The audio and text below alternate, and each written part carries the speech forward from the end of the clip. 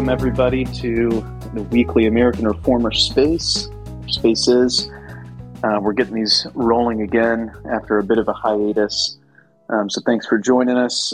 Follow us at AmReformer and visit our website at AmericanReformer.org. We got with us tonight on this panel Josh Abatoy, Executive Director of American Reformer. We also are joined by some of our friends and authors, William Wolfe, Wolfe the Lesser, and Wolfe the Greater, Stephen Wolfe himself, Mr. Christian Nationalist. And we figured this is jumping the gun a little bit, but we're calling this space Christian Nationalism 1 year on. We're coming up on the anniversary of when Stephen's book came out, probably around this time, the same year I was reading some pre-publication drafts. So it seemed a good time to start talking about it again. We've had a few articles at American Reformer lately continuing the discussion on this topic. So I thought we'd do a debrief of sorts. This will be a broader discussion than the group or than the book within this group, but figured that's where we'd start. So as I said, when did the book actually come out, Stephen? Was it October or November of 22? I think it was November 1st. November 1st. Okay. Yeah. All right. So coming up, I mean, again, we're a little early here, but coming up on a year of the book being out, first and most important question, and there's only one right answer. What was the best review of the book that was published? The best review, I think it was yours because it was positive. Yeah. No, that's correct. That's correct. Yeah. Maybe Mike say it was too, but no, in terms of like the negative ones, I'd say like John Wilsey did a really good job. I appreciate what he did there. Was that at London Lyceum? Yeah. So I mean, it was critical, and I don't agree with everything he said, but he really did a good job at explaining himself. And if anything, if you don't know Hegel, that's a good kind of like primer just to read that review. You got to get a good. So that one was good. There was the one I don't know him, but there was one from the Kirk Center that came out recently that was pretty good, and that kind of challenged like my use of nationalism, that it was more like a localism, which I think is actually a fair criticism and something to think about and respond to. So I didn't read that one. Flesh that out a little bit more for us. He was saying that your argument was more suited to localism, or that localism is just a better aspiration. Yeah, as I recall, it was that my argument's actually more of a localist argument. So nationalism, as it goes, can have this sort of homogenizing force to it, which historically can be the case. Gotcha. And so the way I described people groups is really to speak of not necessarily a nation state or under a nationalism, but more a sort of localism. But I think I'd still stick with nationalism just because I think it's at our time more important to emphasize that than. But so I mean, we can get into that, but sure. But it was good review. All right, we also have Ben Crenshaw is now in the spaces. So that's our last piece of the puzzle here. And Ben just wrote a really good piece at American Reformer, the podcast of which kind of surveying that piece or previewing it went up at American Reformer today. So everyone be sure to listen to that so we can get his thoughts in here as well. So Stephen, what's the, again, we're coming up on a year. What's the thing that's most surprised you about the reception of the concept itself of Christian nationalism? Boy, there's been a lot of surprises. The concept itself, I guess I've been kind of surprised how many people have reacted to things that were once just very common. I guess I shouldn't be surprised about that, but I mean, positions that like, you say you venerate the reformers and 17th century theologians, you venerate this and that guy, and yet I'm saying the same thing. I mean, not I say some things differently, but most of what I present. I got a big truck going by. We can still hear you. You're good. Okay, yeah, like most of what I present is just classic Protestantism, and people have lost their minds over that.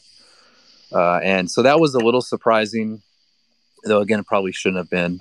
I think another thing, just in terms of the reception, just that it's still going on. Like people are still talking about this. People are still writing reviews of the book. People are still asking what's the definition and debating what it is and what it isn't. So, I mean, most books, even like if they were bigger books, they come out they make a splash for a couple months, and then kind of are, not forgotten, but kind of go back and become footnotes. And so, that's been kind of surprising to see, especially a book where I really tried to rigorously, as best as I could, defend the idea, instead of just throw out a bunch of rhetoric. I tried to actually, do my best to provide an actual case. So it can be dense at times and tedious. And so but anyway, the fact that it's still being talked about is I don't know, it's every author's dream, I guess. But yeah. Well, I think at least from what I've seen, part of the reason it's still being talked about does connect to what you were saying about the recovery aspect, right? You're trying to employ what we'd say is magisterial reformer priors and explanations, and even ways of reasoning about these things. And I think part of the reason there's a freak out over that, and also the book still being talked about, is really, as I've argued elsewhere, the Christian, forget about the label for, a minute, even though it's that's provocative to people as well, and we can get into why on that. But this is really an occasion for discussing, higher level political principles as Protestants within the Reformed tradition. Very basic stuff, hundreds of years ago, but now largely foreign to most people, and therefore uncomfortable or even offensive, right? To bring them back up, because we're just not conditioned to accept them or think that way. And I think all that's a good thing. I mean, it's occasioned the not just the recovery of the tradition, but real kind of sometimes not so vigorous and not so honest engagement, but engagement nonetheless. So I think that would be my explanation as to why it's still going. One, it offended people in all the right ways, but two, it is bringing back older ideas that are so foreign that people aren't quite sure how to grapple with them. Yeah, and I suspect we're in a moment where people are looking for different ideas, and especially if you're if you're committed Protestant, you're going to be receptive to kind of the older Protestant ideas, at least one would hope. And so I think as we kind of shift, and as Ren would say, the negative world, I think people are looking for other solutions and ideas. Mm-hmm. So I think that's part of it. I mean, the other thing too is just like you mentioned, the label itself. I mean, the left continues to use the term, and so that in that sense they keep the conversation going, because then you have like the sort of people who hate the term, who are on, who are Christians or I don't know, aligned with us in some way, and so they want to keep up the attack as well. So there's all sorts of different dynamics at work here that keeps it going, which is, I mean, it's good for me, but I think it's also just good for the topic. I mean, people now have to deal with the fact that Calvin said this and Turretin said that, and Bootser said this, because that can be constantly brought up, and people have to address it. Well, we can keep talking about some of the particular ideas, but since we've sort of organically landed on reception here, we got two Baptists, unfortunately, on this panel. And the Baptist reaction, I think, in some ways can be distinguished from other general reactions, or even from maybe more Reformed world. There's similarities, but there's also differences, and we're still kind of seeing a lot of the Baptist reaction now with a lot of the G3 comments. So let's get one of the two Baptists, or both Baptists. It's a democratic process for them, so they have to vote on who goes first. Let's get some Baptist thoughts in here. William, take it away. I think you just wrote something longer form on this, if I'm not mistaken. Well, I mean, not so much on the reactions. I mean, in brief defense of Baptists, I just have to say, I mean, there's no shortcomings of, bedwetters and hand wringers and misrepresenters all across the denominational spectrum that engaged Wolf's book or engaged Christian nationalism in general. I don't know. So, but Baptists have their own unique, historical perspective on the nature of church-state relationships. And so that brings a certain flavor to the table. All this to say, I'd just say one of the things that I think is disappointing for modern Baptists. We've got this phrase in the Baptist faith and message, a free church and a free state. Well, they think that free means neutral, like that could ever be a possibility. They think free church and a free state means it's going to be a neutral state that has no sort of preferential, opinions on the quality of the speech that's happening in our country and the values and things like that. Where I think Baptists need to really kind of wrestle through and reason through logically is that you could have a free church even in sort of a non-neutral state, ideally a state that's not neutral in favor of Christianity and decent moral virtues and things like that. So that I'd say that's one of the biggest hangups for Baptists on this discussion. Yeah, so this was interesting to me, and this is not unique to Baptists. Obviously, I'm ribbing the Baptists.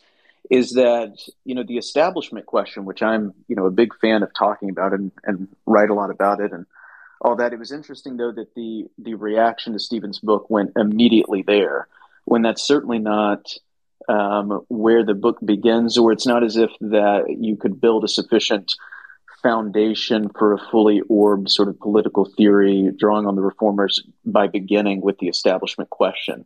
So why? I mean, it's not just Baptists; it's lots of people. Why do you think the immediate kind of freak out does have to do with that question? They sort of jump there without dealing with anything else, and then find some way to disqualify the rest of it. I mean, Timon, my theory on that is that a lot of the argumentation in Wolff's book, and for that matter, more broadly, classical political philosophy, as which then finds its way into the magisterial reformers, is just something that a lot of theologians don't learn about.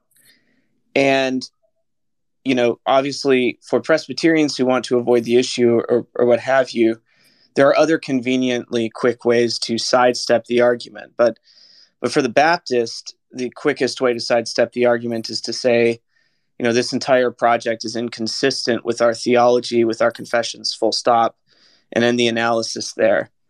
But I think that's William's already made reference to this and done some work on it. I would love to see a lot more, but for the most part, I think a lot of this project is reconcilable with Baptist theology. And furthermore, I think even Stephen's framework itself, some of it, reaches to not so much what must the state do, but what could the state do theoretically. And I would argue a number of Baptist thinking on the topic of what should the state do relative to the church is actually prudential rather than a matter of strict principle. So in that case, it's at least could be reconciled with Stephen's framework, because in both cases, potential limits on the state action are limited by prudence. No, I think this is exactly. Oh, go ahead, Dwayne. Sorry. Yeah, even just more simply, so one of the things that Baptists do is they and it's really bad. And I'm going to go ahead. I'll call some of those guys out, like those London Lyceum guys. They will just say like, "Oh, that's not Baptist." Like that's an argument. But what Josh is making a good point about is that there are Baptist distinctives. Really, like there are some bedrock ecclesiological doctrinal beliefs that if I were to say, oh no, actually I do think it's fine to baptize babies. Okay, that's not Baptist, right? Like that would be a fine response if I said that.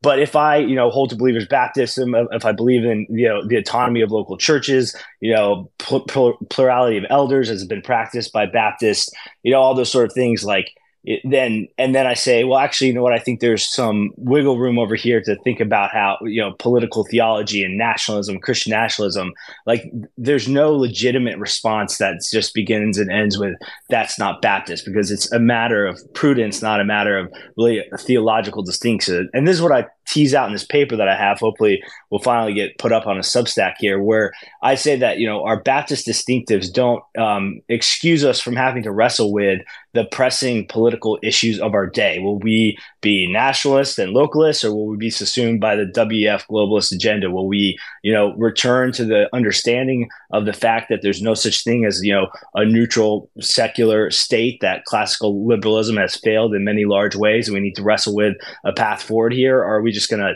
sit on our hands and try to put our heads in the sand? So yeah, I think Baptists just need to wrestle with the realities on the ground, and there's nothing about our tradition that exempts us from that. But I think like something else. I think also establishment captures the imagination of people in negative ways, or it can be used in that way. So I think more the bad faith sort of argument would be, just picture burning at the stake, or, cutting off ears or something like that. So it's easy to kind of capture the imagination. And so they go right after that, even though I think I make it pretty clear that there's different forms of establishment. There's like a sort of the soft establishment of, like the founding era and the decades afterwards.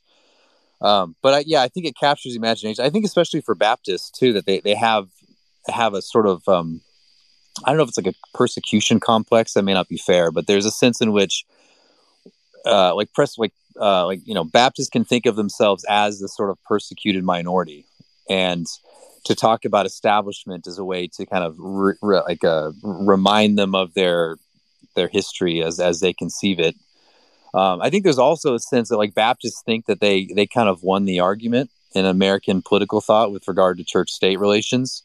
And so they think that the disestablishment of the 19th century was really a product of their argumentation. And I would, challenge that. I do that in the book. I basically say that, no, it's just the outworking of Protestant experience, not really Baptist argumentation. But anyway, so I think you put all that together, and there's going to be this immediate kind of reaction, negative reaction to establishment.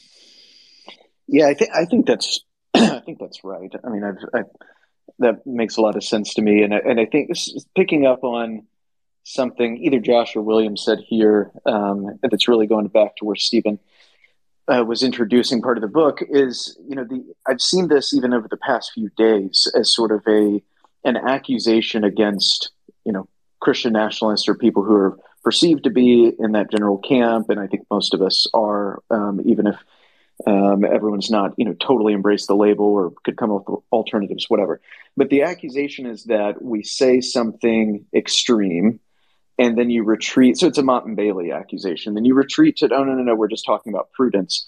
And I was, asking people, why are these two things, why is that inconsistent or in bad faith? This is just how you do this kind of analysis and theorizing.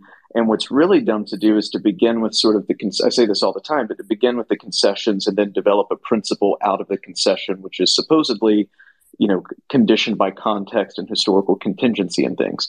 And so I really don't understand. This is a very simple idea. Why is it so? Why do people, it seems to be, insist on ignorance in how this works or how it can work in that regard? Yeah, I mean, lately that's been a really big frustration of mine. The difference between principle, permissibility, and prudence. And by prudence, I don't just mean, I mean like experience and ways of life and the particularity of the people itself. So I think one of the things that throws people off is they see the book title, the cover, which I love the artwork and on the cover and all that, but it makes people think that the whole book is about the United States or American history, when in fact it's 10 chapters, again, plus an intro and an epilogue, and really only one chapter talks about American. It's mainly about the founding era and the century before, and there's a little bit in the epilogue as well. But for the most part, it's just laying out a broad, like general Christian political theory that is applicable in different contexts for different people. And a lot of what I say in there is something I think is permissible. And, in that sense, I'd be in line with the reformers and most of reformers up until maybe 18th, 19th century. I don't know. It's, but I'd say most, but then I get to the American chapter and I was like, well, in our tradition, we have a principled development of religious liberty that led to sort of disestablishment. But I'm okay with like soft establishment if we were to recover that. But in our tradition, it was a broad Protestant. It was considered a sort of Protestant, Anglo-Protestant achievement to extend religious liberty to dissenting sects, or just to have a liberty where everyone can kind of contend under kind of a broad Protestant framework for their own system of theology. And so that's our tradition. And I'm not interested in overthrowing that. I mean, I'm very American. Let me put that, so very Christian, very American. And so, but anyway, yeah, but it's been frustrating that people would have not understood that there is a difference between what's permissible and what's prudent. And if you're going to establish a general political theory, then it's perfectly fine to talk about what's permissible in principle and what may not be appropriate or suitable for a certain particular people. Josh, William, any follow-up thoughts on that point before we move on? Yeah, I mean, I just say I share like Stephen's frustration. It seems that Christians have a hard time thinking about theory, right, and thinking about philosophy and like principles, and that don't always have necessarily an immediate application. I saw someone saying recently that Bible study, like application focused Bible study, has like ruined Christian thinking or something like that. I'm not sure if that's true or not, but it's appropriate to just try to consider big picture principles and a theory of something without necessarily having to press it to some immediate application or conclusion and so just Stephen's exactly right there that we can establish from a Christian perspective, is something a matter of sin or righteousness, or is it a matter of prudence? And so if it's not necessarily a matter of sin of righteousness, if you do it or if you don't do it, you're in sin or you're not, but it's a matter of prudence. And then it's a matter of particular prudence for a particular people at a particular time. And really, if you would read Stephen's book through that, I just don't know what the freak out would be, yet many people did not manage to do that. Yeah, I think that's all right. And, it does seem to me, though, that even if they were to grasp this distinction, there are a lot of people that just are genuinely offended by the fact that you would even consider some of these things in the abstract or in principle. It's just an unacceptable, bad idea. It's wrong. We've arrived. I mean, Stephen, you do like a tweet a week that's some version of what I'm getting ready to say, which is like, it's just amazing in God's providence that exact biblical political theory was achieved in the post Earl Warren era. I mean, it's just amazing that we've arrived at this point. How lucky are we to be alive? Because really, what you get is the freak out is an assertion of an opponent, which is a general liberal presumption, post-war liberal presumptions about politics that can't be violated. Right? They're sacred writ. And so that's really, but people don't seem to recognize this. These are uninterrogated assumptions.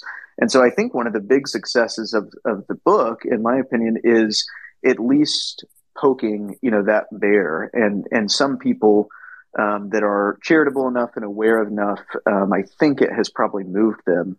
And they've realized that they themselves harbored some of those assumptions that are really at odds with the tradition, not necessarily supported by Scripture, certainly not in any direct sort of fashion. And you get this even, I mean, we were picking on Baptist earlier. I mean, I think this is predominant amongst Presbyterians too. I mean, I remember talking to people about some of these ideas a while back, and it's like the only two buckets that existed for them. And this was like OPC world, so supposedly very theologically literate. The only two buckets available were like normal, which is really liberal, or like theonomic, right? Those are the two options in the modern Presbyterian experience that you're in one bucket or the other. So I think this was paradigm shifting for people that were at least willing to dedicate attention to it. And I hope it continues to do that and further discuss the discussion. I'm already seeing requests for questions. Everybody, we will get to those. We will provide time for that here in just a little bit. Yeah, I mean, if I could comment on that, so I do that. I do that trolling tweet where I say, finally the politics of Jesus were discovered in the 1980s, like Reagan administration or something like that. Right. Where that's kind of a joke, but there is something true about that. True in the sense that people do kind of believe that. In the sense that if it were like 1550 England, it should be, this is the Reagan Revolution. That's what we need to bring about in the 1550s in England or France or whatever. Whereas I think just not even mine. I just think classical Protestant or just classical Christian thought is that, well, I mean, this is just the most common position, is that you can have different regimes in different places. It's suitable for the people, the characteristics of the people, and all that. And so it's really, I think there's maximum kind of like flexibility, and within the framework of Christian politics, and so there can be different forms, different laws, different bodies of law. Whereas like our opponents seem more interested in having actually a very rigid, I'd say very historically conditioned set of positions that they would then apply universally, not only in every time, but every place. So yes, you go to a different place in the world, which is in fact Reagan Revolution time, Yeah. And I think in some ways, at least from my own like story or whatever, I think it's the paleo-conservatism that really helped me see that within the broader Christian tradition, that you can have different places, different peoples who have different forms of government and laws and all that sort of thing. But hopefully I was able to lay out, though there are left and right limits, what a polity should have and seek after, and there are set ends, purposes to civil society and government, but within those, to achieve those ends requires different means in different places and times. Tom, that was a really good point. I just want to pick up on it for a second, is that you watch sort of the engagement, you get this from the left and the right, but if you get it from more of the, say, like, old school conservatism, like fusion conservatist arguments with this, they'll say like what Stephen's proposing or Christian nationalism is, that's not American, right? And so, maybe it isn't particularly American, or some of it isn't, but so that's not an argument against whether it's good or not, right? Like they're acting as if like classical liberalism was handed down, at 1776 on Mount Sinai, to the founding fathers, and everybody at all time needs to be judged by that standard, which you realize actually is fundamentally a very like non-diverse argument. It's way more sort of enforcing of a norm on everybody than what even is being proposed. But then for Christians in America, you need to ask, okay, well, maybe it's not necessarily American, but is it Christian, right? So like they're conflating an accidental American historical like norm of our government as some sort of like Christian standard that all systems of government must be measured by. And I tease this out a little bit in my review for you guys at American Reformer, which I was just reviewing again. Like Paul Miller is a perfect example of someone who thinks like the plumb line is classical liberalism, and he doesn't even feel a need to defend why that would be the case, because for people like that, it just is.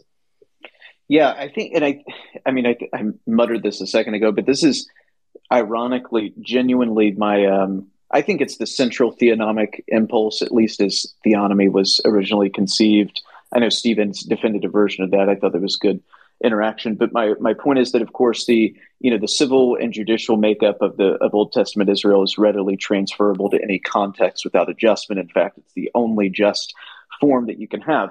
And what's funny is that the liberal opponents, and just Paul Miller or whomever else, there's going to be some differences there, but they generally are doing the same move with a liberal society, right? They're saying this is nirvana. It's the only just regime. It's applicable to, it's a sort of neocon thing in foreign policy. It's applicable to anyone.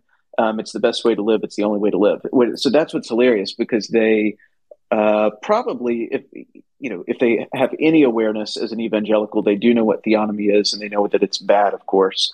And that's something I see tossed around all the time at any kind of Christian nationalist arguments, is this is just Christian Reconstructionism, 2.0, and we all know we've defeated that and it's bad. So it's a very funny move they make. But the other thing that's weird is, especially out of Presbyterians, is and I think that it's similar language in the 1689, is that, you have early in the confession the discussion about how there's things in the church, the government of the church, that are common to all societies, which have to be governed by Christian prudence in the light of nature.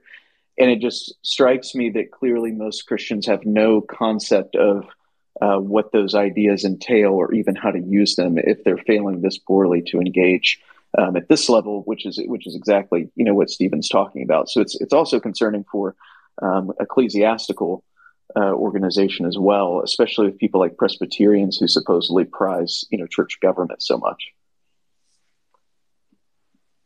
Josh or Stephen, any comments to take us from there, and we'll start moving to questions here in a little bit. We have a few racking up.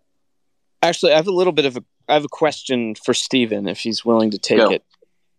So Timon, I think some of your comments and revealed perhaps a juxtaposition of classical liberalism against Stephen's position. Perhaps I'm misstating you, but I'd like to hear Stephen talk a little bit about the extent to which his project can accommodate a classical liberalism of sorts under certain social conditions. In other words, could it be the case that the American founding was a project that was entirely consistent with Stephen's project because at that time we had the requisite civic virtue in our people to be fit for self-governance? And, partly maybe the radicalism of what Stephen says is, we've lost that. We've lost those social conditions. And as such, it's to be expected that we're going to have regime level tension. And, we ought to expect that changes could come. And, that being the case, we need to be more flexible about what the government looks like. But Stephen, I'd love to hear your thoughts on reconciling liberalism with your project, if that's possible. Yeah, it's a good question. I'm always kind of unsure how to answer this because we throw out the word classical liberal, and it's kind of like, what do we mean by it? But I would say that, because I think when people think of classical liberal, I think they think of like a post World War II sort of neoclassical liberalism, which is essentially secularist.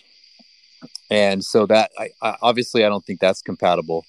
But I mean, if you just look like the 18th, 19th century America, there was a sense. Timon probably knows when the term liberalism was first used. I don't, but I don't think it was actually used in the founding era. Actually, Ben probably knows that. But I think you can characterize like 19th century America as a liberal project, but it was still with a self-conception that the underlying conditions of liberalism was not only Christian but Protestant, and that's one reason why when Roman Catholics immigrated in the 19th century, there was a deep concern among not just mainly elites actually, that there was a sort of Protestantization of those people, because the great concern was, well, the conditions of liberty, of just liberty in general in America, was one of those conditions was Protestantism, and they saw it as a achievement of essentially Anglo-Protestantism or Protestantism in general. And so in order to bring people into that self-understanding and understanding of liberalism was to essentially Protestantize them. And I think generally speaking, in the early, like at least in the first half of 19th century, the elites were very successful in that sort of assimilation. So I guess to answer your question, I do think it is compatible, but I think if we have an older conception of what liberalism is, which is not secularist, it's deeply kind of a self-understood religious condition to it that is specifically Protestant. I think that's entirely compatible, and really, that, to my mind, that is what I would like to see, or the sort of vision for the United States, is to say we are a Protestant country, and the liberties that we enjoy are not products of some sort of post-war order, but they're actually the products of a long development that predate the Reformation, but include the Reformation, include Anglo-American or just American experience that were then codified in First Amendment and elsewhere. And once we lose those conditions, we get precisely what we're seeing today. So I think really that's why I would just say that the sort of chaos we see today is actually a product of the abandonment of the sort of conditions that we once held in confidence. So there was a time when Americans were confident in who they were, and that included, like, I keep saying it, but those conditions. So, one of the things, one of the things I want us to recover is that sense of confidence in public life, and assert, hey, these liberties we enjoy actually are a sort of inheritance we have from not only our like ancestors going back generations, but also the development of our own of the faith itself, working itself out over centuries. Yeah, I have several thoughts on that, but I don't want to bore everybody. I want to get in Ben here. He'll be more interesting. So Ben, you were name checked there by Stephen, and actually this kind of coincides with stuff you've written about recently, and we talked about on the podcast in terms of the defining liberalism and thinking about its relationship to some of these ideas being thrown around. So, what do you got for us? Yeah, I would just say, in terms of the extent to which liberalism was present at the founding, it's certainly there, but it's not the controlling element, nor is it the foundational element. So there was a reliance upon Locke, but not Hobbes, a rejection of Hobbes, and a rejection of Machiavelli, but a more positive understanding of Locke and incorporation of his epistemology, and at least political epistemology, in his political philosophy. But that happened on top of, and Locke was interpreted by, an English and Protestant history and experience. And so the right way to think about this is that the Americans are not Lockean. Locke is American, in the sense that most everything you find in Locke, you find previously articulated either by the English or by the colonial Americans. And so they read Locke as Protestants and as Englishmen, and they incorporated elements or interpreted elements of his thought, such as natural rights. They interpreted natural rights within a Protestant and English framework. And they thought that the rights of Englishmen were merely the application of natural rights to the English experience. And then the Americans were going to do that in their own experience. Or, like the end of government is property, and property, Locke defines it as life, liberty, and estate. But they understood property as a gift from God. We were created by God and so forth. So it's not a secular concept per se. So liberalism is there, but it's not, the founding is not entirely classical liberal.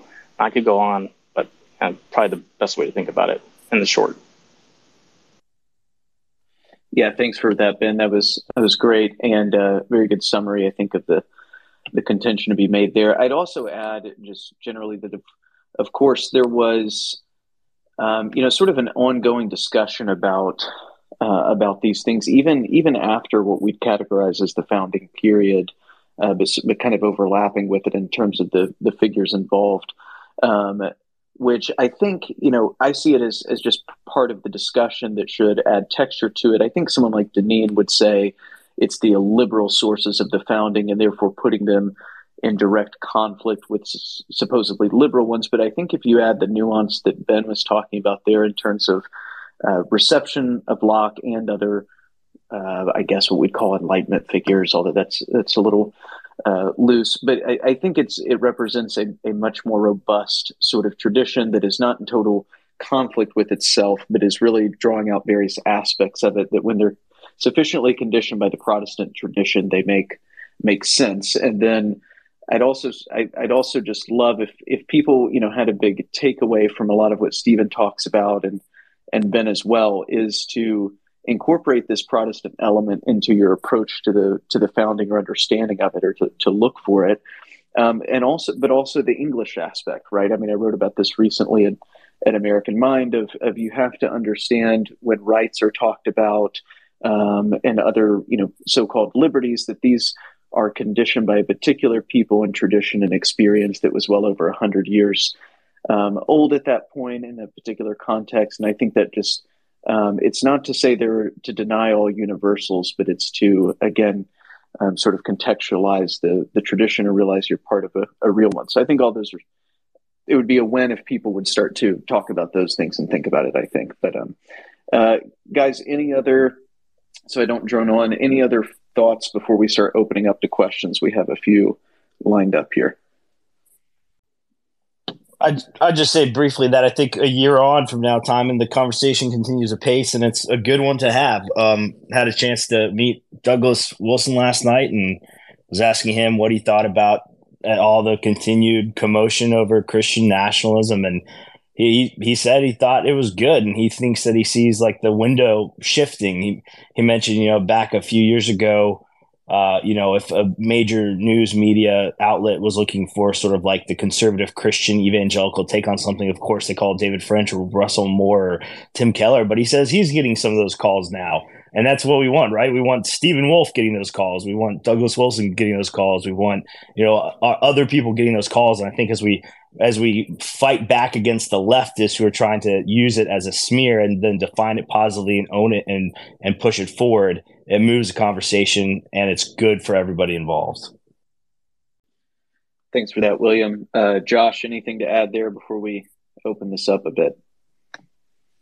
No, absolutely not. I think, I'll say one thing.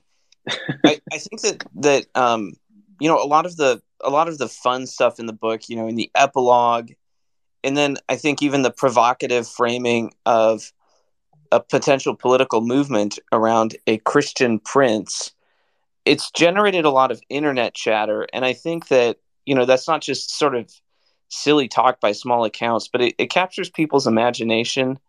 It gets people talking. It makes people pay attention. And I think it's just caused a lot of very beneficial old political assumptions. And so, kudos on that. And it's a fun time to be on Twitter and be engaged in these conversations and in other forums as well. Yeah, as I argued, I actually thought the Christian Prince chapter was the most conventional chapter in terms of the tradition, but that was not received well by certain people either. I think that's a good word, Josh. I mean, as someone that's a mutual friend of all of ours said to me, I think when the book was coming out, of like, you just he's older than us, but he was like, you just don't understand how refreshing it is to see someone actually use the magisterial tradition in a generally accessible, somewhat academic in style and research, but accessible book, and actually trying to put the magisterial tradition in conversation with today. Probably younger people just won't appreciate that as much because now they have it. So I think that should be considered an achievement. And I hope in another year, the conversation's gotten a little more rigorous from some of our interlocutors and has moved the ball down the field a bit more. Hey, okay. I just want to briefly mention, I'm sorry to all the questioners. I just want to say,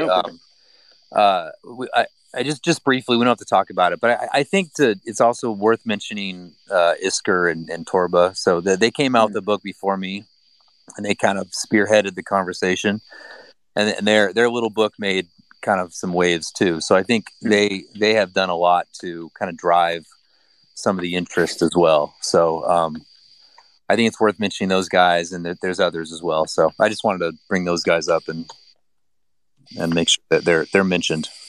No, that's quite right. And I think we should probably give some kudos to Canon for being willing to engage the topic, and they have a spicy tweet game themselves, which I always find a lot of fun. But for being willing to publish this, and so they should get credit as well. Doug Wilson, is another one who's consistently engaged the topics without going all in. He's not just saying I agree with everything either Wolf, I would imagine, is saying, and he's even engaged with some of my stuff in the same way of. But he's good faith, and he clearly sees the value in it. So those people deserve credit for, in some ways, sticking their necks out there. I would say, especially when most of the response from Big Eva, mainstream, important people, of course, is to freak out and a little hysterical. I think Paul Miller, who was already mentioned by William, is just, this lives rent free in his head. He can't stop writing about it. It's the same article over and over, but he takes the time to try to rework it, which is nice. Okay, so any other comments on that before we move to questions? All good? We got, first up, it looks like Mason, I think, is first in line.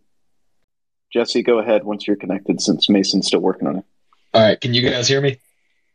Yep, you're good. All right, awesome. I was scrolling through some of the listeners, and it's great to see 85% of my Twitter feed here. But I just had two kind of short questions. The first one, I'm still a college student, so what is some ways that I, as a senior at Liberty University in college, can kind of help advance this conversation among my friends through whether it be through maybe referring them to Stephen's book or other avenues? And second, what are some outlooks when it comes to, I know Dusty Divers here, and he's running for office in Oklahoma. So what are some outlooks that we have of like identifying and electing candidates who kind of fall more into this worldview, and who are some maybe potential already elected candidates who we could bring on as allies in this fight? William, you want to take the last question first there? Well, thanks. Jesse, thanks for chiming in, man. Well, Jesse, I mean, I know I got an idea. Some of the work you're already doing, right? Like with your fellow students at Liberty, you're doing a great job there. I think helping promote this. I think give people copies of Stephen's book, push people back towards so it's like if you're hanging out with fellow students and you guys want to read a theology book, maybe go back to somebody like Richard Baxter instead of just reading like the next, I don't know, just popular level book.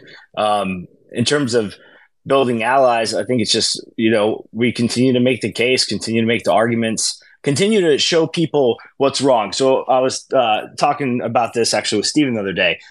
People really like to hear about what's wrong with things. Seriously, like Christians, if all you do is critique the bad thing, you'll never make any enemies.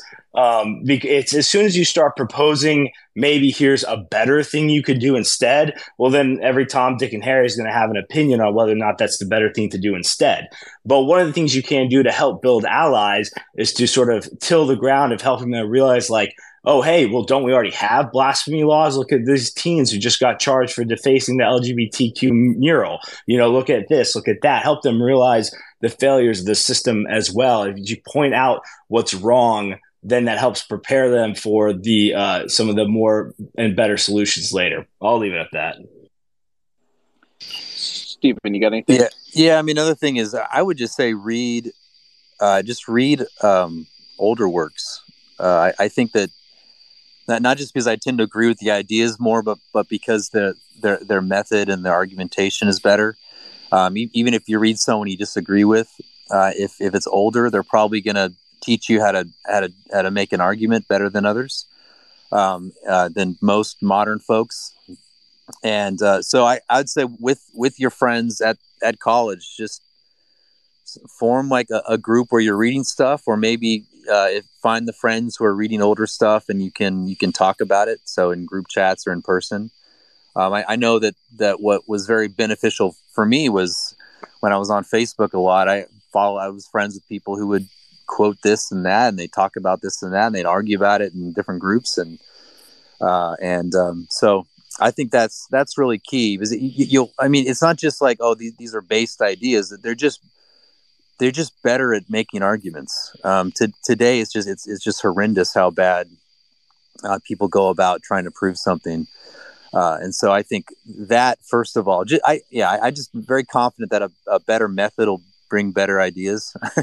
And I think that's, and I think everyone I see on my screen right now can attest that they've become better thinkers because they've engaged these older works. So that's what I recommend. I'll just say real quick. Method will produce better ideas. That's very epistemologically liberal of you, Stephen. But yes, go ahead, Ben. I'll just say real quick, Jesse, to follow up on what Stephen said there. In terms of modern scholarship, if people are scared of Christian nationalism, or they don't want to dive into a 476-page book that has a lot of theory, I would recommend looking at the works of Mark David Hall and Daniel Driesbach. Now, Hall will swear he's not a Christian nationalist. He wants to do the whole Christianity influenced the founding. But what he does, at least, is he kind of does this normie conservative work of recovering a lot of the basic Christian material at the founding, and you can find all of that in his work. It's really good work of recovery and retrieval, but then we just need to kind of reframe it, and I think you can fit it all into a Christian nationalist framework. So if you want to recommend other sources to friends, look to those guys. A little bit of a white pill. Speaking of Driesbach, he's actually required reading for one of the government classes here at Liberty, so that'll be a very easy step to take with conversation. So thank you, guys. That's excellent. Even just following his Twitter feed. I mean, all he does all day is post, quotes from old proclamations, speeches, these sorts of things. That's a good word from everybody. Good advice. We'll go to our next questioner, which is Bailey. Go ahead. Hey, can y'all hear me okay? Bailey, are you on? I am. Can you hear me okay? Yeah. All right, cool. Perfect. So kind of piggybacking off of Jesse's question back there, part of it at least.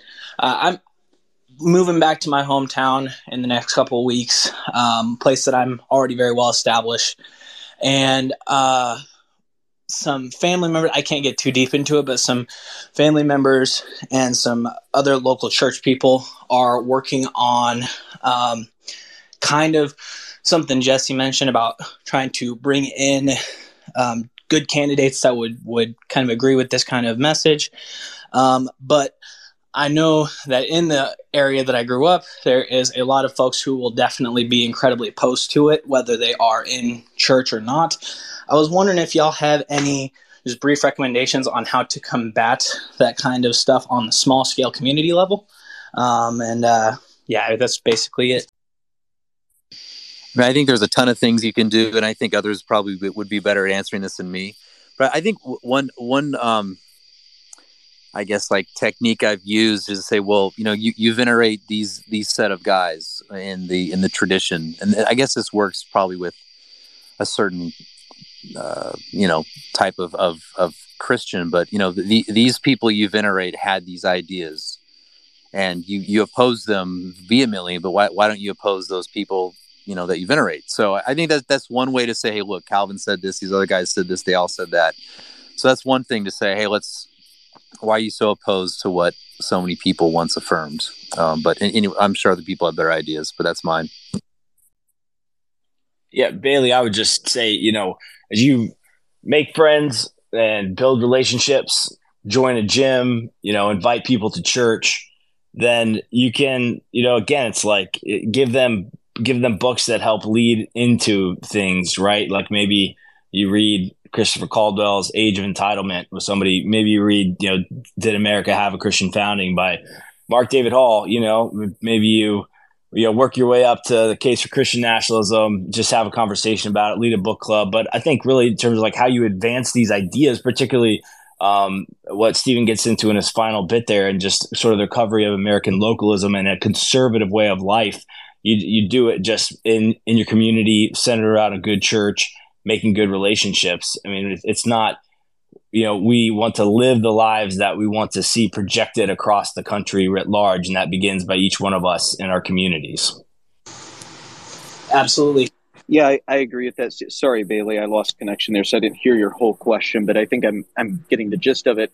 And one thing I'd say with piggybacking off what Stephen said is, as you engage the older sources, you'll notice they begin in many ways that Stephen did, which is with fundamentals and with basics. And I've found it somewhat useful or successful to ask people, if you begin with these certain priors that are unassailable, in my opinion, and then you drive them to certain conclusions, on what is the license you gain that allows you to deny the conclusion. So if you begin with something as basic as, man is body and soul, which is where you see a lot of the political texts beginning, there's implications for that, theological ones. And so I think beginning with those things that are almost, pre-political in our minds is a helpful way to start before you jump right into, should we have an establishment today? And try to lead people, gradually in that way. And so that's how I work through the material myself. Presbyteri Anon is next on the speaker list. So go ahead. Hi, guys. I haven't been listening in for too long, so hopefully I'm not reiterating anything anybody's already said. But kind of what I've been thinking on lately is, as we're working towards a positive political vision, I suppose in the interim, what is the value of occupying not only the elected governmental positions, but, there's a lot of unelected, low-level bureaucracy positions like in your DOTs, your Department of Natural Resources, things like that. What is the value of Christians working to occupy those positions to accumulate political power through those kinds of avenues? Any of the panel want to respond to this? We have some current and previous government workers here, so. Oh, look, I'm not trying to monopolize anything, so I'll try to keep this brief. But I think the value is very high. The question is, what is your overall posture and disposition as you come into it, right? I do not want 200 more Russell Moore and David French type Christians, holding positions of power in our federal government, state or local governments. We have enough of that already. So, what we need are more and more Christians who have a new and more robust, more theologically grounded, more grounded in the tradition view of the exercise of power unto good ends under the authority of God for the common good of man to be getting into the fight. But yes, I mean, run for local office like Dusty's doing, build a business, right? Like people tend to silo politics off, but like if you build a healthy, thriving local business, you're a political actor in your community unto good ends. So yeah, go for it.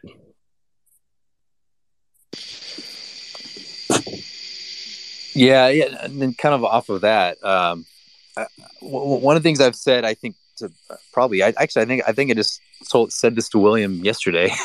And that's that like we each need to find like what our strength is and not try to be the same sort of person or actor in kind of this movement or just the idea of Christian politics generally. I mean, we should each find what our strength is and pursue that as kind of a a collective endeavor. So not each of us trying to be the same thing. So not everyone has to try to read through the prose of a Samuel Rutherford or try to understand what Thomas Aquinas is saying. But like William said, you can start a business, you can run for local office, you can do all sorts of things. So just find that place that you're good at and pursue that with a view to this vision.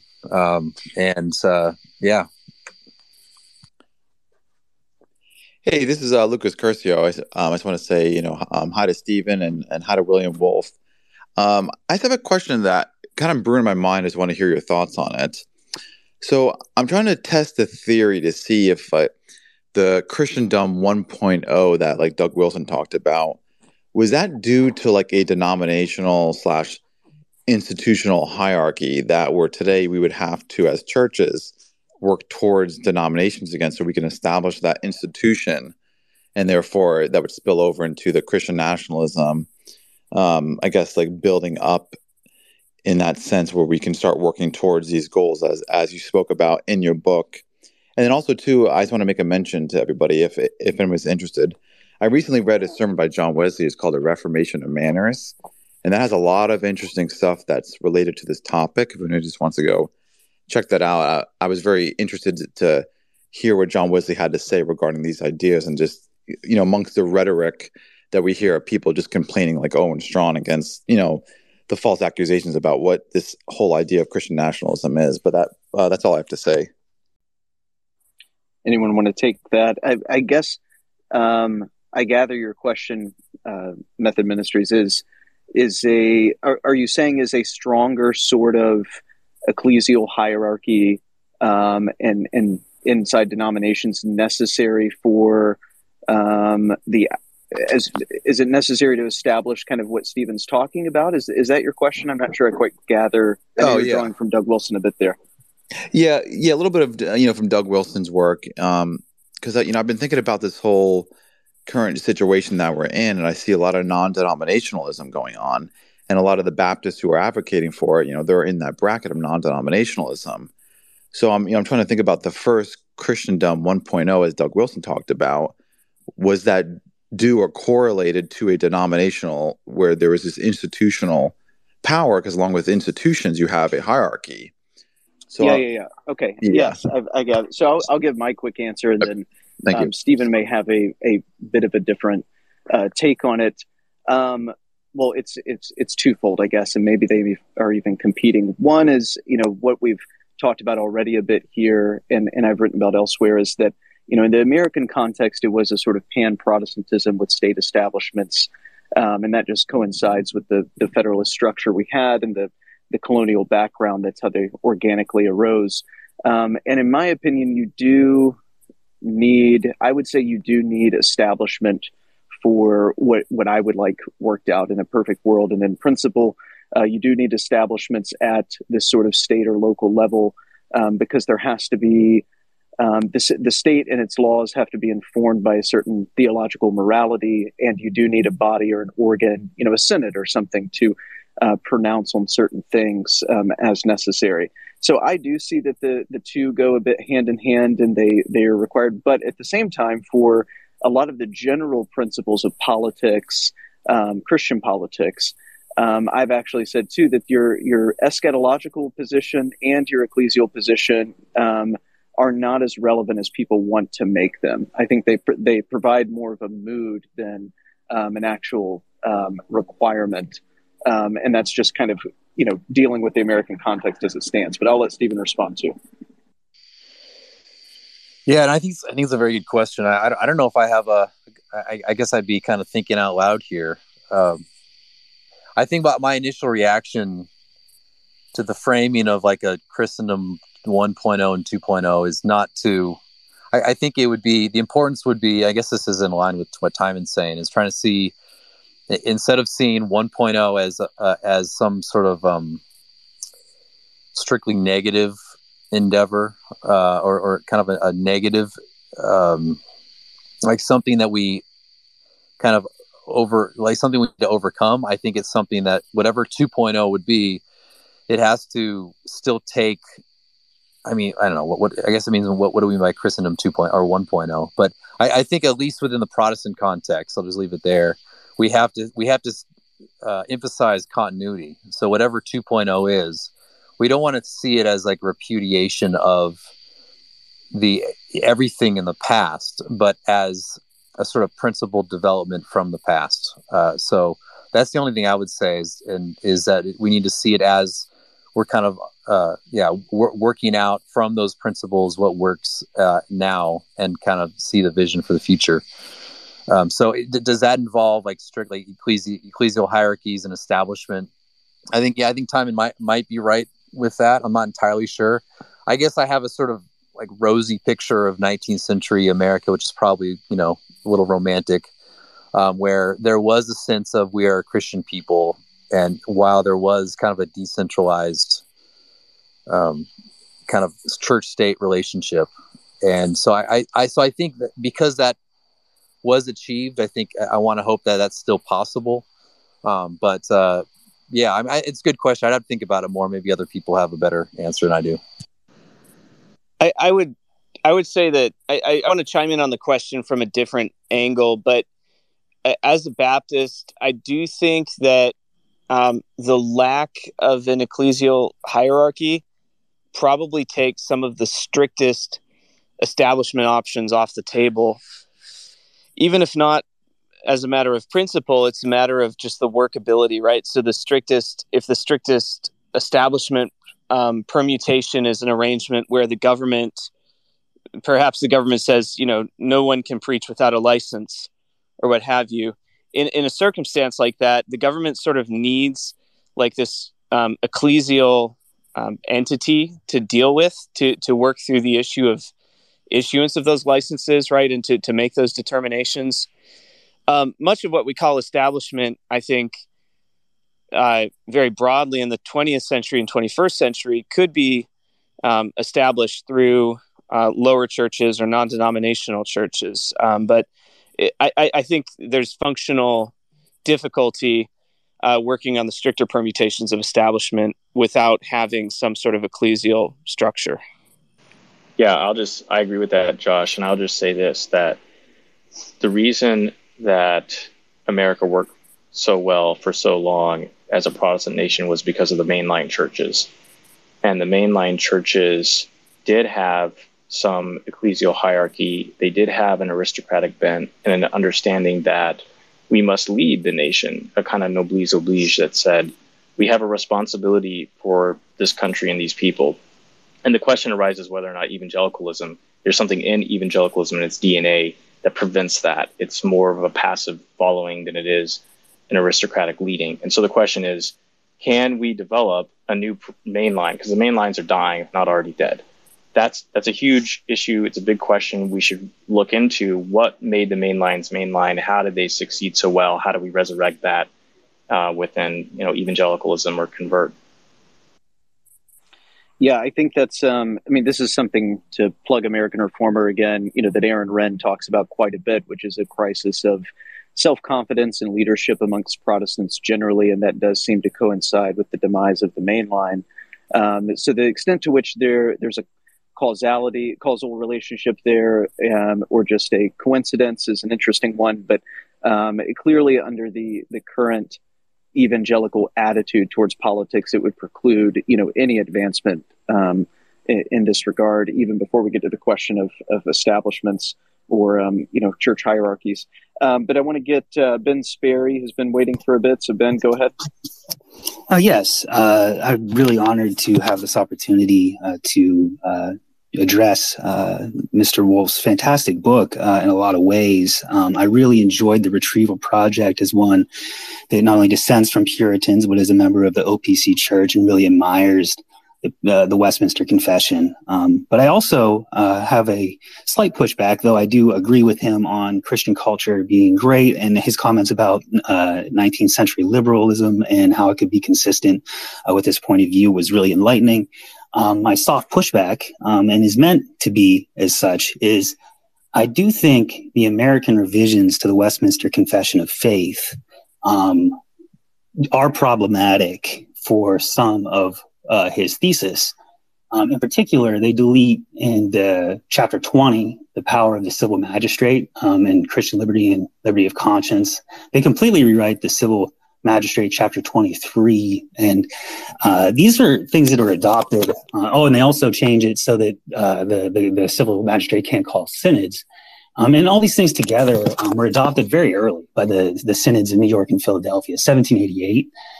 So it seems to me, at least in the American context, that it's not really a post-war consensus in some ways. It's very early.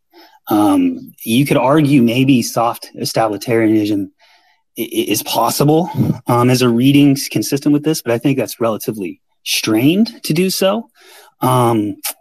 Religious liberty seems to have been embraced by Reformation Presbyterians very early. And I think this continues not only in the 19th century, as Mr. Wolf was enlighteningly talking about today, but some of the great early 20th century heroes of the Reformation faith, like Nation in particular, continue this tradition of very strong religious liberty protection, consistent with, as I see it, the American revision of the Westminster Confession of Faith. And I was just wondering if you had any more thoughts on that, because I find myself, as I hear you tonight, more and more in agreement with a lot of what you say, while still believing maybe a little bit more strongly in the powers of markets to integrate people from very different backgrounds. But nonetheless, that's a different conversation. But I do admire what you've done with this work, and I just wanted to offer that soft pushback, give you an opportunity to respond. Yeah, thank you for that. I do think, I see those revisions as Presbyterians trying to see themselves as integrating themselves into kind of the American context. So, yeah, the original Westminster Confession can easily be understood as contradicting kind of the political culture and ideas of the founding era. I don't think necessarily, by the way, but I do think that they were motivated by that. But at the same time, and I don't have the text in front of me, but as I've read it in the past, it does kind of preclude an active civil government with regard to denominations and a strict establishment and kind of an intolerance. But it does not preclude a civil society that sees itself as Christian and wants to preserve itself as such. So it's one thing to say that the civil government should not involve itself directly in matters concerning doctrine and choosing one denomination or the other, or suppressing this or that denomination that organizes and assembles peaceably. But I don't think the text can be used to say, well, that we can't actually protect a Protestant or just a broad Christian civil society. So I think you can restrain civil power with regard to denominations and religious positions and practice, but at the same time say the conditions for all this liberty is going to be a Protestant or Christian people. I agree with that 100%. I guess the one thing I would say is the language does have, though, that the government has no duty upon pretense of religion or infidelity to offer violence, abuse, or injury to any person whatsoever. It's just about really maintaining order, which seems to me to be pretty consistent with how First Amendment law on religious liberty and the established laws developed over time. As a lawyer by training, not all to the bad of Christianity, I would note. I think some of what the Supreme Court has done on religious liberty has actually been overwhelmingly positive for the ability of us to do faith and practice in the modern age, even though there are obviously issues as well. So that's my friendly pushback, though I agree with you on civil society and Christian culture being a great counterbalance and really thing that we should want. So thank you. Well, another thing too is you can have institution, like you could still have a sort of institutional culture that says we're gonna countenance these ideas and not support the other ones. And so if so like restraining civil power does not necessarily mean that the people themselves and also institutional leaders cannot advocate for a more, I guess, exclusive posture. And I gotta chime in here. I got to chime in here real quick because it's one of my pet topics, which is one, and I think Ben Sperry was kind of alluding to this at the end. There is that the changes to the confession do not preclude the magistrate's consideration of civil order, of course. And if you look at the early blasphemy laws cases, the justification for this enforcement of state blasphemy laws is always predicated on a civil order basis, right? So the point is, when you have a generally Christian people, it is destabilizing and bad for people to openly revile the predominant religion. This is simply destabilizing. You even have a strange case in Delaware, and I think 1835, that is talking about, if tomorrow everyone decided to be Muslim, we would have the same predicament. That would be terrible, but that's just the way the law works.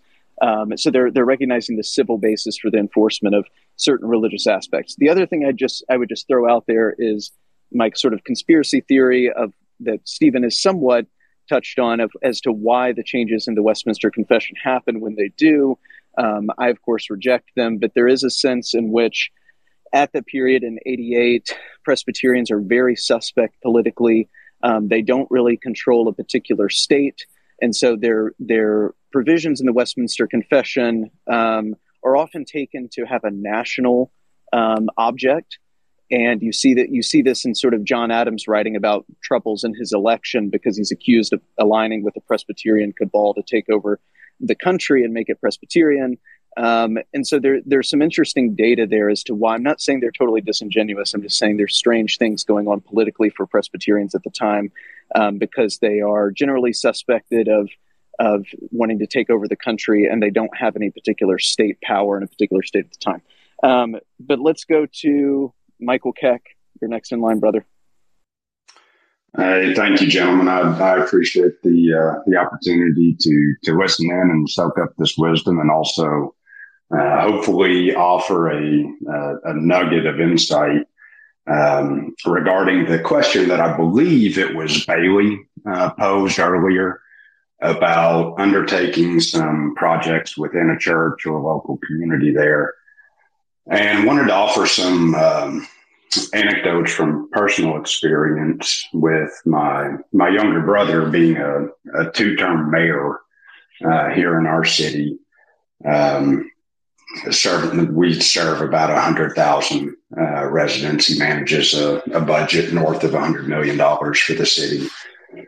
And one of the things that he has actively worked on, and I've worked on with him, is a principle that transcends certain elected offices and localities that you can implement wherever you are. At least I think this is the case. That when you cast a positive vision for a community, for a church, a state, or even a nation, but focusing in more narrowly on a church or a community, where the power to affect change can be greater, is vigorously undertaking the work to accomplish a positive vision is extremely compelling. And you had mentioned, I think, Bailey, that certain people within the church that would be detractors, or within the community that would be detractors to what you're trying to do. That's inevitable. It's always going to happen anywhere you try to enact change. And what we have seen that has served us well from a prudential standpoint is being very selective about who you engage and when, where, and how. You know, we're in Kentucky, so, you know, we colloquially you'll say, you don't want to throw gas on the fire. If it's a small contingent, then lending, if you have the microphone or the bully pulpit, lending your voice to their concerns can cause them to be seen as outsized by onlookers. So I would exhort you and anyone else that is in local office or thinking about running for local office or working within a church or community to cast the vision, communicate it compellingly, as compellingly as you know how, and then set about your work and stay focused on it, and only engage the naysayers and detractors on a very selective basis when it's absolutely necessary. And people will be drawn to success. That they almost always are. And I think you'll be able to accomplish much of what you set out by going about it in that fashion. Thanks, Michael, for that advice drawn from experience. I did want to, Clifford Humphrey was with us earlier. He had to go, but he did want to throw out a comment. It's kind of a question, so maybe, Stephen, you can comment on it as well. And he was talking about, one way he's had success in engaging these topics is to ask people, what, if any, alternative to liberalism is there? And so part of the reason that, a Christian nationalist proposal, such as the one Stephen's given, takes people aback or sort of throws them for a loop is that they're operating from, the position that there is no alternative to liberalism. We kind of addressed this earlier. But to ask them, in sort of a thought exercise way, if there was an alternative, what would it look like? And, what precludes you from considering that? Is everything so hunky-dory now? And this, again, gets back to something we were talking about of, look around. Is everything great? Do you think we've reached the sort of political nirvana? If you do think that, how do you explain so many of the societal ills that we're currently, enduring? So I think that's a good point as to strategy or sort of a political or polemical rather engagement. Stephen, any comments on that? And then we'll move to our last question, which is Ryan McCubbin. Yeah, I think the move most people make is it's what I basically think is nostalgia for the neutral world. I know I always bring up Aaron Rind's thing. I don't want to overuse it, but I think it's a great framework.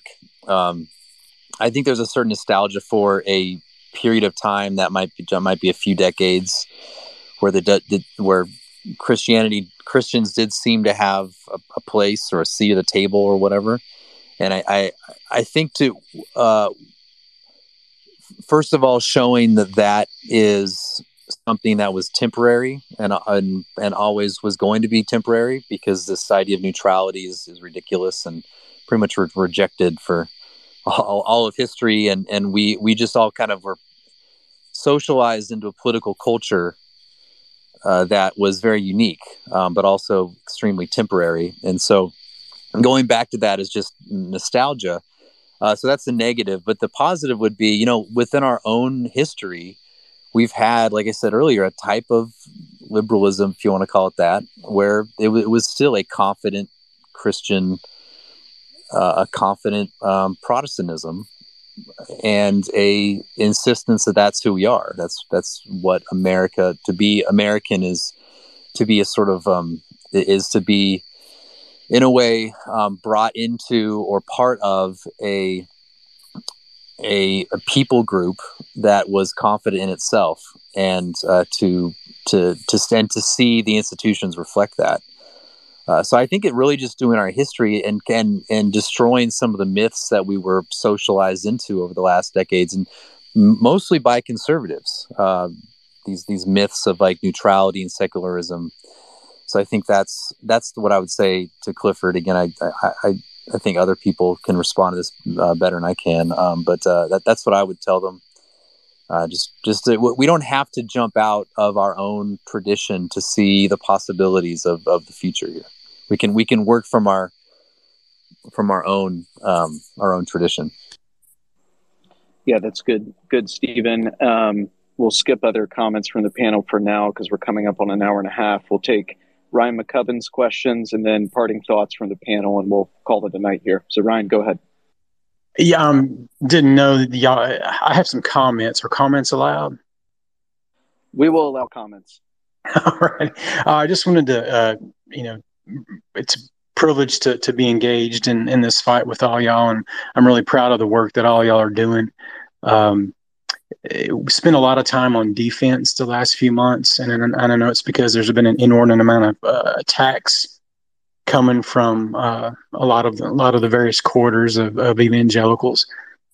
We have a message, and we need to give our brothers opportunities to communicate that message, and we need to blow past this Twitter firewall of G3 and Master Seminary and all of this noise out there, and get it to the people.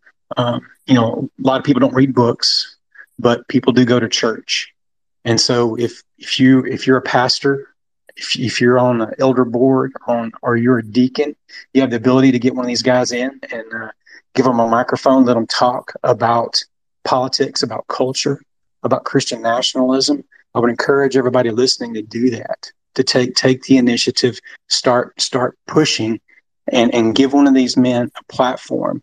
Let's get past the noise and playing defense, and let's go on offense.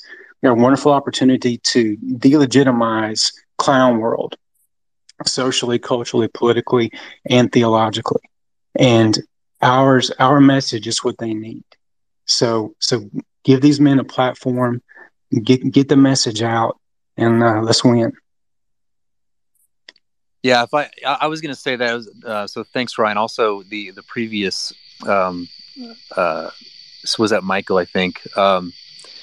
Yeah, I think that's right. So yeah, we're being distracted by people, and I mean, we do want to engage these people, but I think not getting distracted into like the negative world or defensive posture, and think more of how can we continue to push what Christian nationalism is, and have a internal conversation among ourselves, and also get out the more positive aspect of it, instead of kind of, it feels like sometimes I'm playing like whack-a-mole on Twitter, it's like this guy says this thing, and it's like that's dumb, and so I have to, and we all do that, which there's a place for that, but doing the whack-a-mole can kind of be distracting, especially when they're not the sort of people you can correct or so I think that's a very good sound advice. Okay, thanks, Ryan. Great parting exhortation there. William, any parting thoughts before we hop off here? Yeah, thanks, Simon. I just want to sort of briefly bring everything back to like why this matters and why do we do it. And we do it because I really fundamentally believe that, Christian nationalism and just government is an extension of the gospel message, right? Like they go hand in hand together. We want to baptize people who have professed, we want to baptize people, depending on where you land on that issue, who have accepted the spiritual faith and salvation of the gospel of grace offered through the Lord Jesus Christ. And then we're going to disciple them and teach them how to live in God's good world, to take dominion, to press forward, to bring the message of the gospel to others. And, a Christian political theology that has nothing to say about what our government should look like, about how our lives should be ordered, about how we should love our neighbors, is an anemic Christian political theology that Josh Dawes, I think, rightly was talking about recently. That's sort of like the end of history. Francis Fukuyama, liberalism is sort of the best thing since sliced bread. End of history, and that's been totally blown up here in the start of the 21st century. And so I just hope that everybody in this conversation does, work to kind of remember why we're doing it. And we're doing it to honor Christ in the public square as Lord of all. Sorry. Thanks, William. Maximum leader Joshua Abatoy, any parting thoughts? Thank you, Stephen, for joining us. Thanks to the audience for all of your questions. This has been a fantastic discussion. I want to just echo Michael Keck's comments from a couple moments ago and encourage. Winning is infectious. It's contagious. We're generally speaking in a time in our society where, life is very strange. People are, even if you look at mental health and substance use and all of this stuff, in our country, I think a lot of it is because politics and society is healthier. And so, I think all of that condition, why it's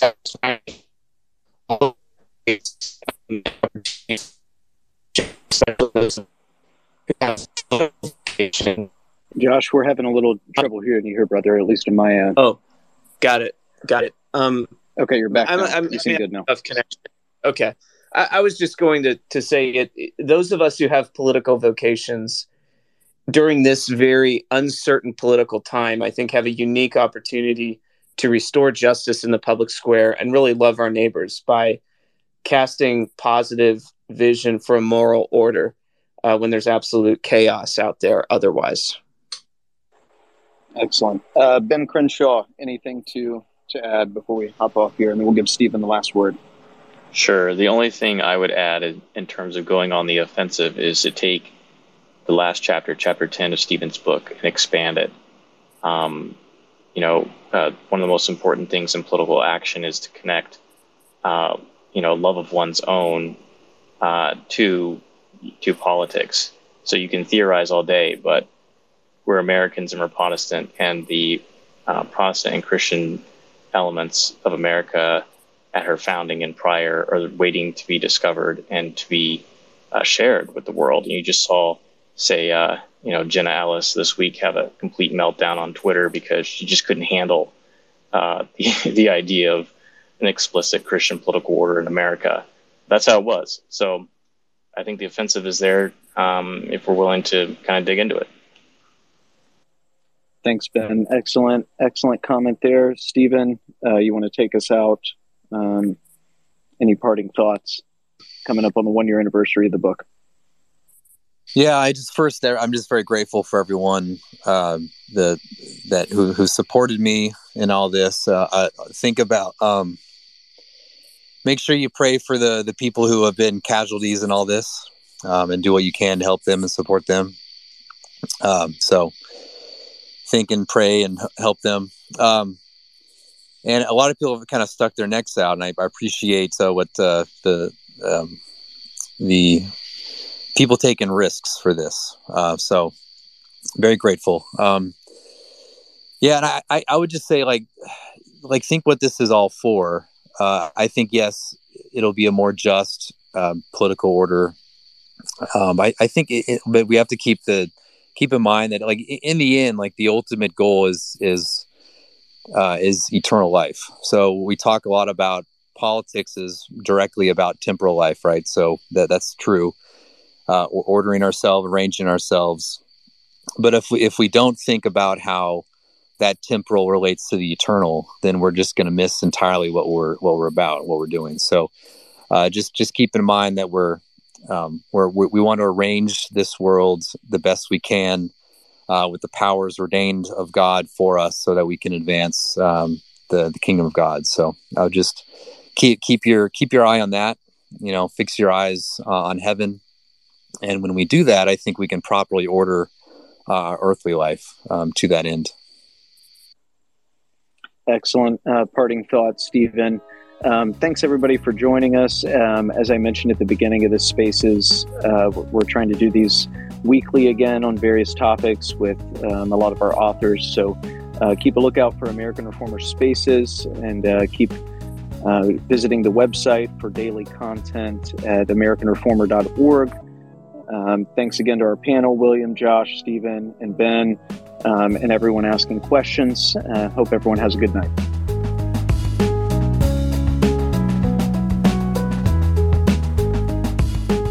Thank you for listening to the American Reformer podcast. Make sure to visit us online at AmericanReformer.org.